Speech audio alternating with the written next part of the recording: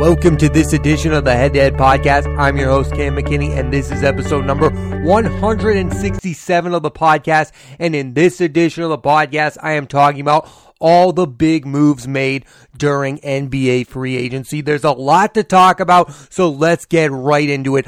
First off, there are two Eastern Conference teams that have impressed me most by the moves they've made. First, the Miami Heat are bringing in Kyle Lowry. This guy has become a clutch NBA performer. I think this is a huge upgrade over Goran Dragic. He's more consistent. They tried to bring in Victor Oladipo. It didn't work. They're bringing in Kyle Lowry, who helped the Raptors win the championship 2 years ago. I really like this fit for the Miami Heat. They also bring in PJ Tucker, who's coming off a championship with the Milwaukee Bucks. They bring in toughness. They replace Andre Iguodala. PJ Tucker is better than Iguodala at this point. They replace Dragic with Lowry. The Miami Heat are better than they were to end the season, and I think they were pretty good. They also lock up Jimmy Butler. I would not be surprised if this team makes a run at the Eastern Conference Finals next year. Now, the Miami Heat going out and making moves is not surprising.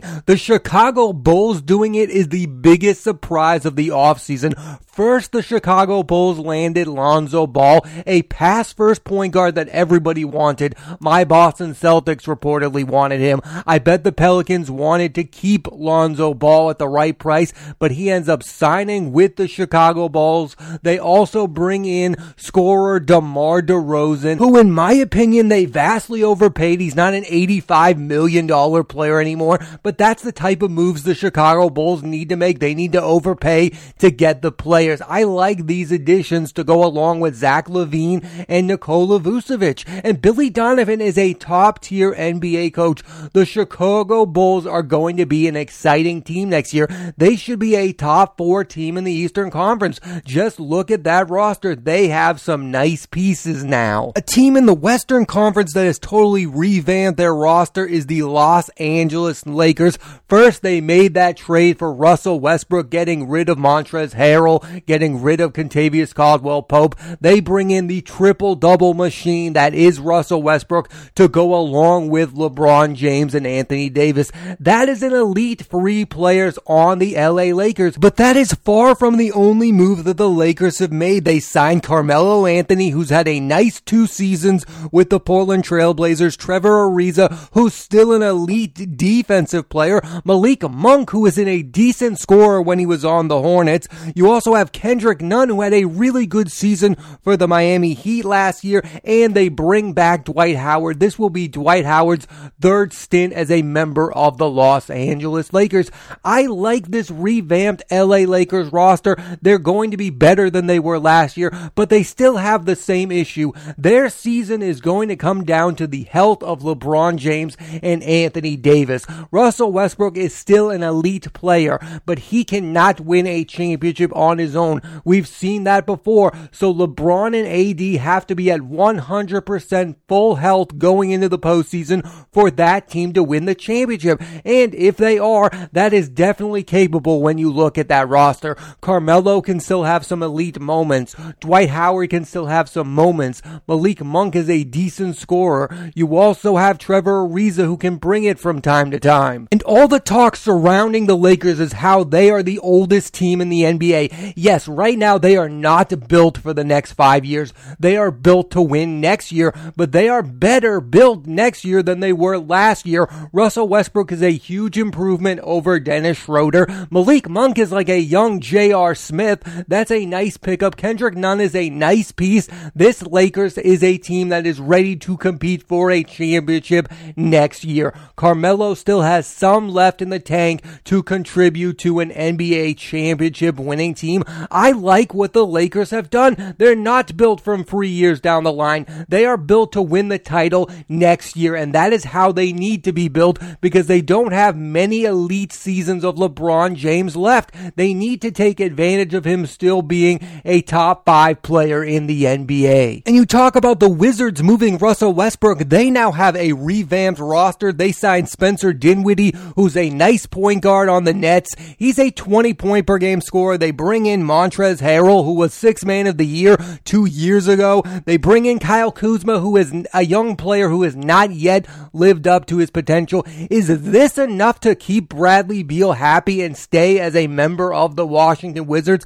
I have no idea. They are definitely deeper than they were last year. I think they are a better team, but they're still the type of team that's going to lose in the first round of the NBA postseason. Bradley Beal is still destined in my mind to end up on another team. Hopefully my Boston Celtics. Those are the moves I really like so far during NBA free agency, but with every NBA free agency, there are some questionable signings made throughout the league. So here are those questionable signings. First off is Andre Drummond signing with the Philadelphia 76ers. This guy is a walking double-double when he starts. Why is he taking minimum deals to sign with the Lakers and now the Sixers? Is he really at that point in his career where he is just chasing a championship and he wants to be part of a contender? Or is the league saying he's overrated? I have no idea how to read the Andre Drummond situation. Is he a washed up big man, or is he a guy who's just trying to win a championship? I don't understand the move. Why a guy who at some point could have gotten a max contract is now signing minimum deals to be Joel Embiid's backup center. It does not make any sense, and I don't really even understand why the Philadelphia 76ers would want this guy on their roster. He didn't really help the LA Lakers. He's a starting center. There's no reason for him to come off your bench unless he's averaging a double-double. I don't think there's any point in having Andre Drummond on your roster unless he is your starting center. I am wondering if the rest of the league thinks this guy is washed up. Then you have Evan Fournier getting $80 million from the New York Knicks, who also bring in Kemba Walker. So they take two Celtics who last year kind of underachieved with that team, and now they put them on the New York Knicks. The New York Knicks were one of the best stories in the NBA last year. They are still going to be good. They re-signed Julius Randle to a max extension. They also brought back Derrick Rose, who had a magnificent season with the New York Knicks. But I think the New York Knicks are now putting a ceiling on their expectations. They are not going to win a championship with this roster. They are now signed long-term to guys like Evan Fournier.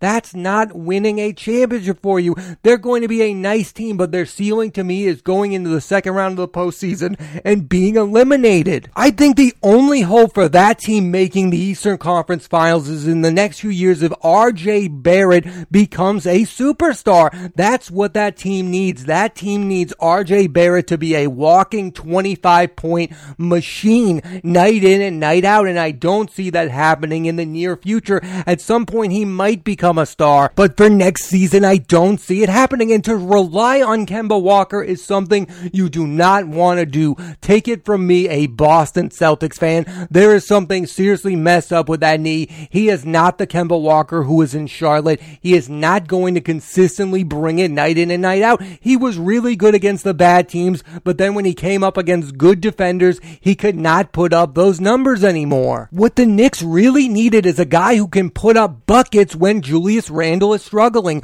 We saw it in the postseason last year when Julius Randle struggled. The New York Knicks had very little hope of winning a basketball game, and I'm not sure Kemba Walker and Evan Fournier are going to fit those holes moving forward, so I don't love those signings. Let's talk about some players who got some massive contract extensions from their team. First off, Chris Paul, a 38-year-old point guard, got a 4-year, $120 million deal from the Phoenix Suns. I'm kind of surprised Chris Paul got this big of a contract. I thought the whole idea of him opting out was to take less money and help the team bring in some veterans to help them win the NBA Finals. He took a lot of money here. I thought he was going to be in like the $60 to $80 million range, a 3-year deal to end his career. I mean, to swoop in and take 4 years and 120, I'm kind of surprised. I thought Chris Paul had enough money throughout his career to win a championship, and I'm usually not somebody who questions somebody taking advantage of all the money they can get.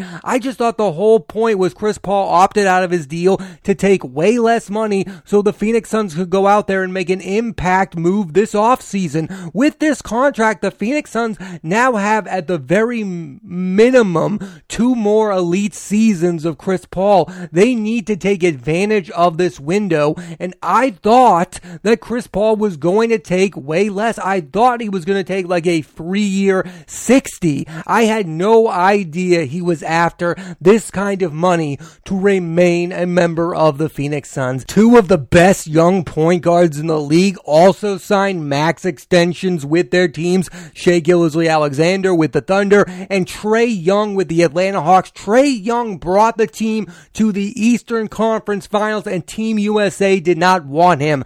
That's ridiculous. I'm happy for Trae Young. Get his money. He did all he could to get the Atlanta Hawks to the NBA Finals, and moving forward, that's a team to look out for. That Hawks, they also re-signed John Collins. That young big man point guard duo is formidable. And then you have Steph Curry signing a 4-year extension with the Warriors for over $200 million.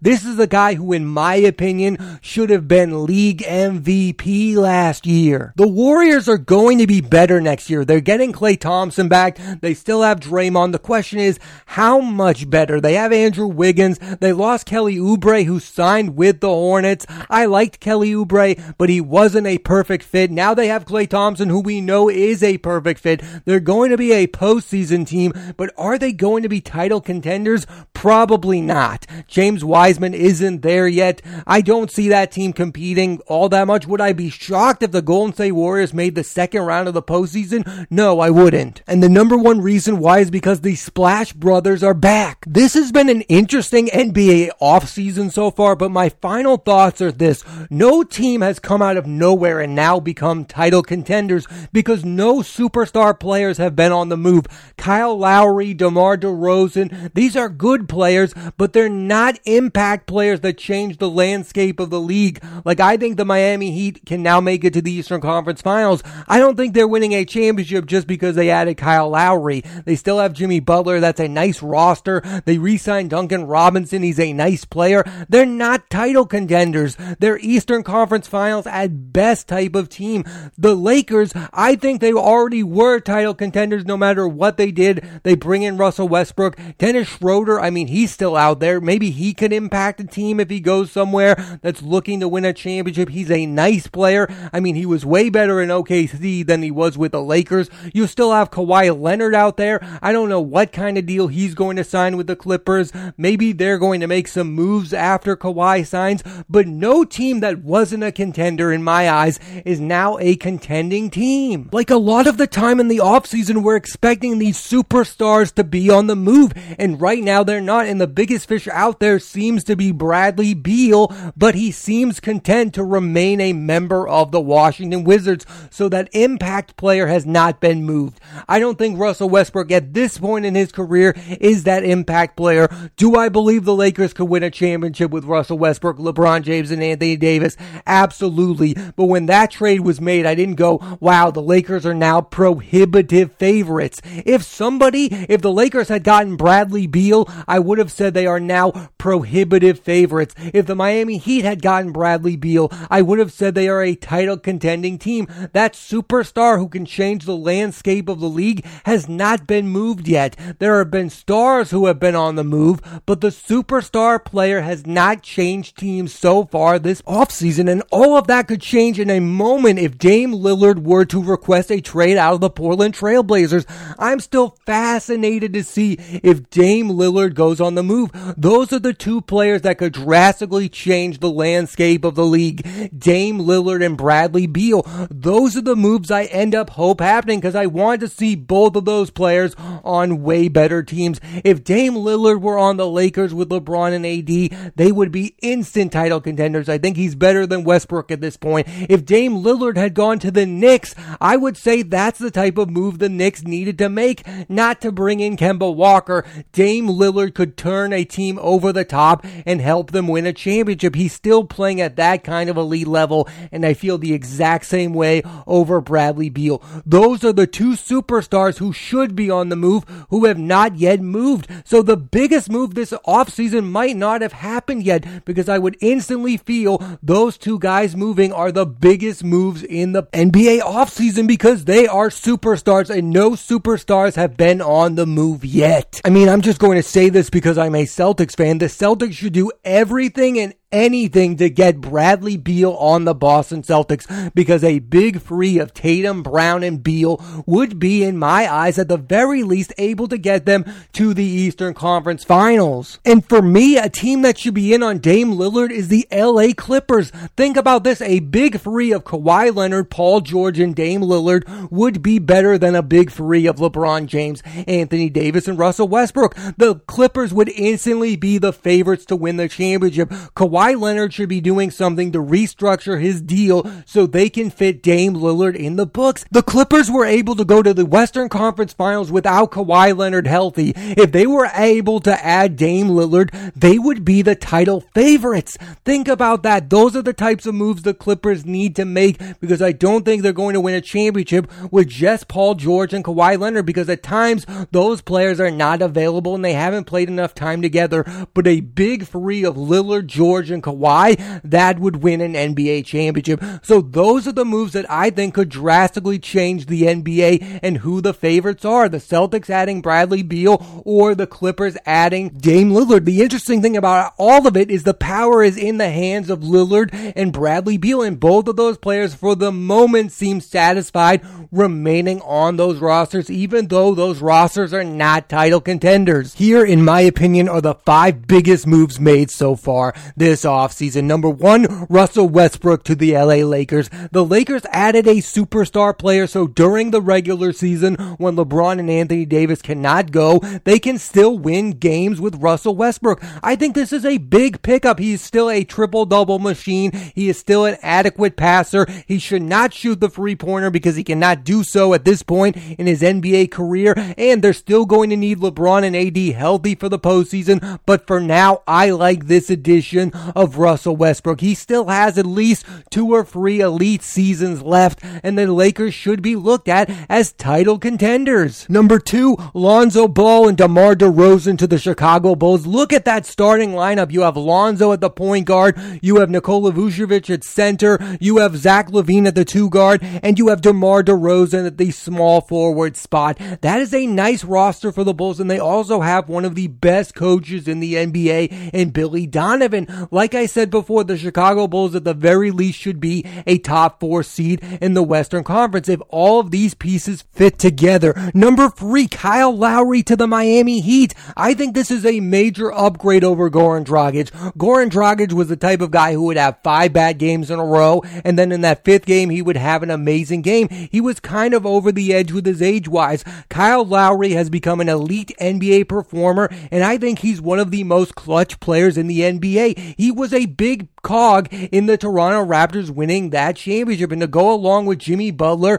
and to go along with Tyler Hero, Duncan Robinson, Bam Adebayo, this Miami Heat roster is loaded. I would not be shocked to see them in the Eastern Conference Finals. Eric Spoelstra is a top 3 coach in this league, and with that roster, that team is going to shine. Jimmy Butler is going to have a bounce back season. I don't think he was great last year. He was great at times. Bam Adebayo is the guy who really struggled in the postseason. I hope he gets his act together. Look out for the Miami Heat. Number 4, the Washington Wizards bringing in Spencer Dinwiddie, Kyle Kuzma, Montrezl Harrell, Kentavious Caldwell-Pope, and Aaron Holiday. That team got a lot deeper, and there is some upside there. Montrezl Harrell, if he has a bounce back season, is a 6th Man of the Year candidate. You have Kyle Kuzma, who has some upside. He is one of the more athletic players in the league. If he could ever get his act together, that's a nice piece to have. Aaron Holiday was a really good backup point guard for the Pacers. I don't think the Wizards are for real,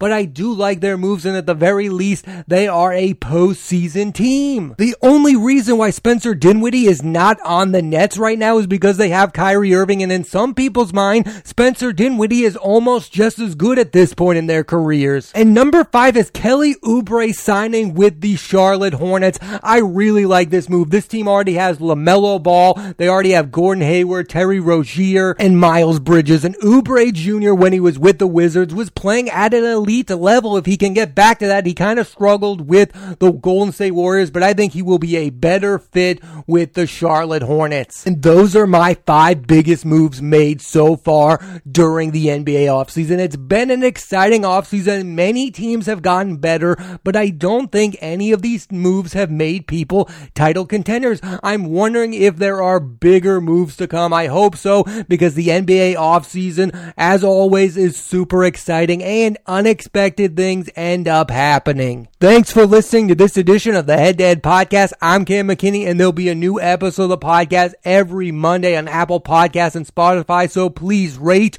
review, and subscribe.